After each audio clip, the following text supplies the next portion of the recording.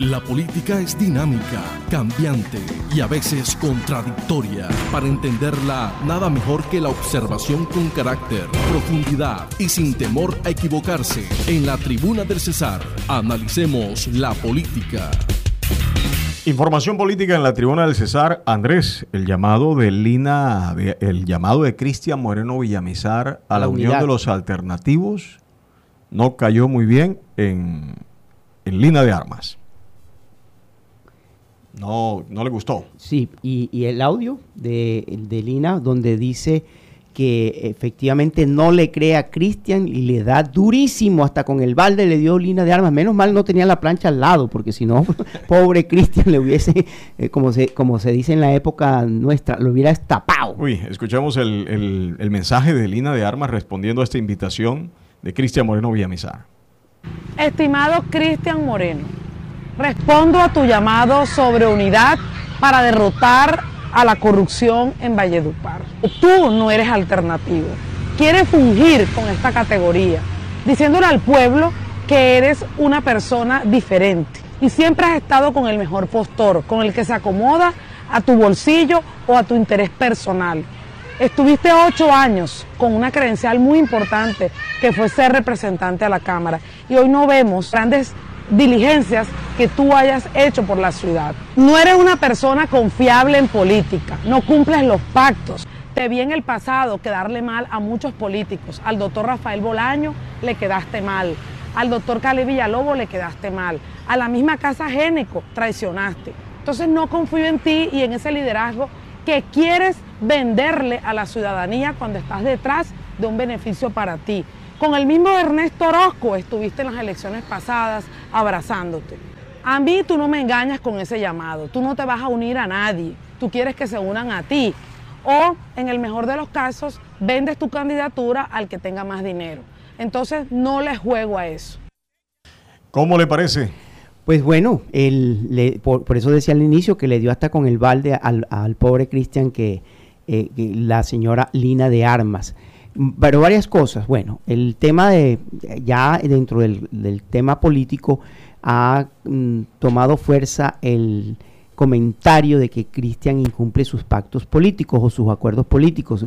Lo digo porque eso que dice Lina de Armas, no solamente que ella menciona el tema de Rafael Bolaños, no conozco ese pacto, pero sí fue una queja al inicio de la campaña de 3 personas que hacían parte del equipo de Cristian, y vamos a recordar: Jorge Luis Arzuaga, concejal; Ricardo Reyes, que también lo apoyó a la Cámara de Representantes; y el señor Julio Peralta. Uh-huh. Ellos 3 apoyaron a Cristian con la esperanza de que Cristian les devolviera el favor y los ayudara, que de entre esos 3 saliera un candidato único para aspirar a la alcaldía de Valledupar.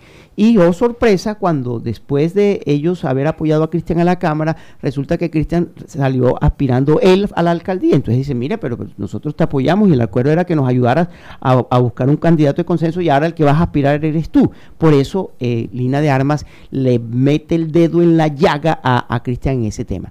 Eso por un lado, pero por el otro, ¿será que Lina de Armas tiene la autoridad moral para hablar de ese tema? Allá iba, porque si empezamos a hilar delgado en ese sentido y a esculcar en cada candidatura, Andrés, nos encontramos con que alternativos pocón.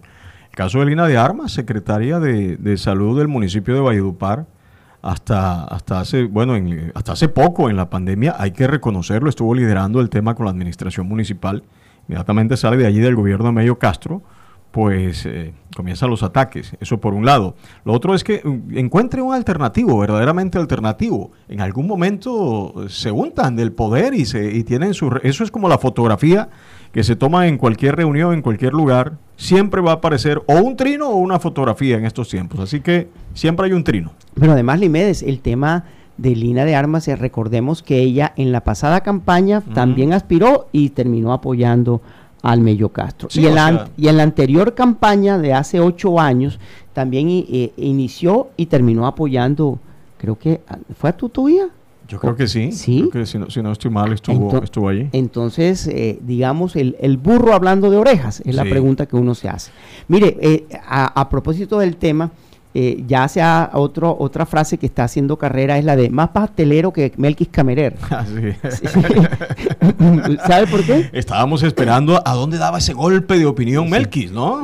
Sí, porque fíjese, primero se estrechó la mano a Claudia Margarita Zuleta y ya la semana pasada le estrechó la mano a Antonio Sanguino. Sí. Entonces... No, espere más. Espere más. Datos de otros municipios. Sí. Sí. Entonces, pero fíjese, Armando Génico, a quien le mandamos un saludo enorme porque hace parte de esta casa radial, se pregunta, Interpolítico, recuérdeme, es de Paul Bolaños. Paul Bolaños, nuestro amigo y colega, dice, el abogado y líder de servicios públicos Melquis Camerer se unió a la candidata de la gobernación del CEAR, Claudia Margarita Zuleta, hace pocos días, y ahora hace lo mismo con Antonio Sanguino. ¿Para dónde va Melquis Camerer? Y le contesta Armando Génico, pa'l cajero.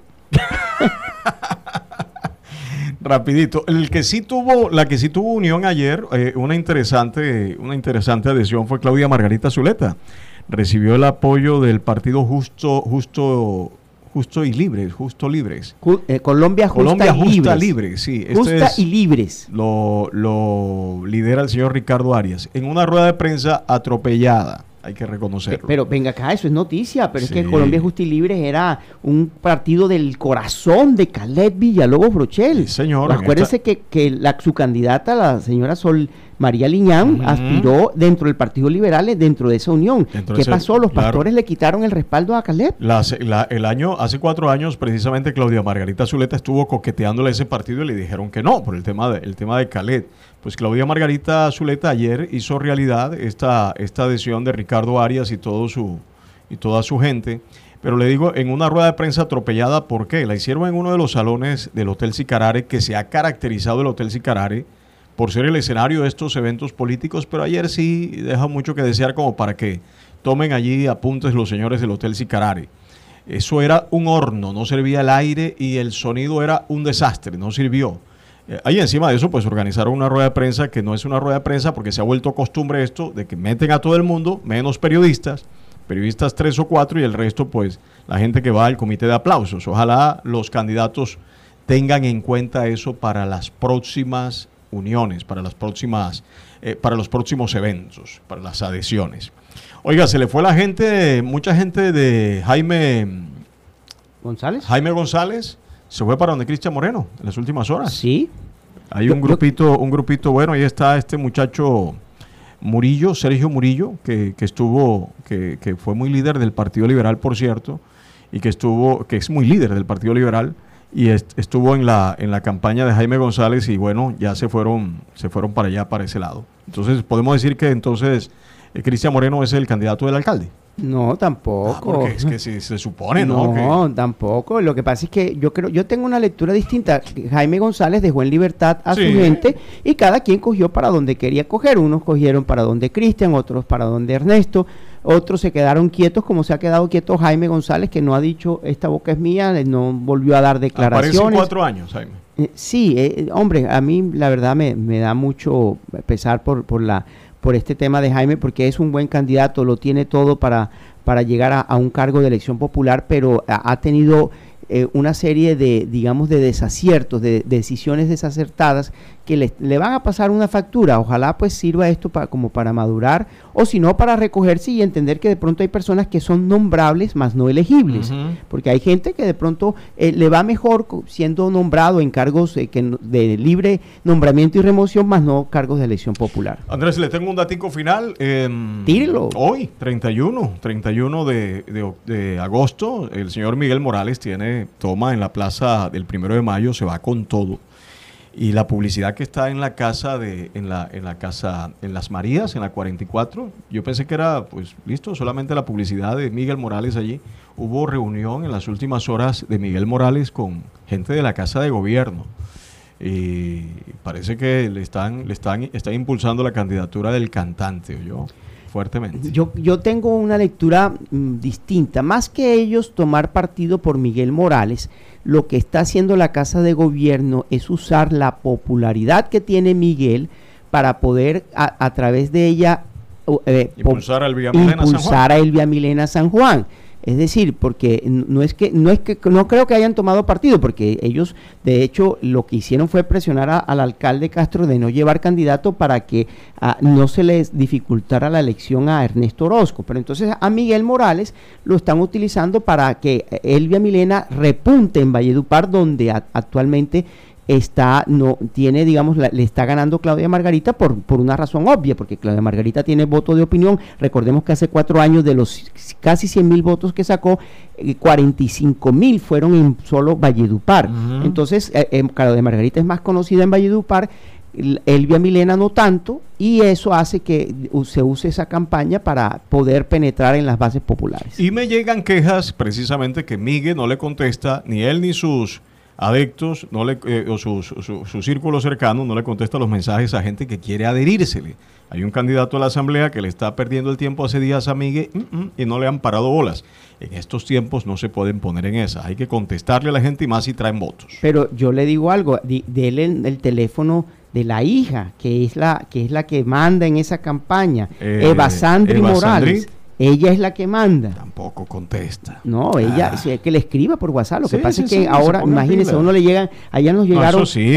¿Cuántos chats llegaron a usted? Yo quedé apenadísimo con mucha gente que no le contesta. A mí me llegaron más de 300 chats, y como yo ya estoy contestando y que no estamos haciendo campaña. Voy por el 91, me hacen falta más de 200 por decir muchas gracias.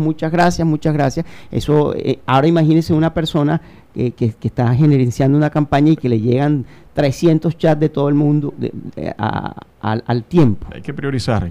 Sí, señor. 8:42, ya volvemos.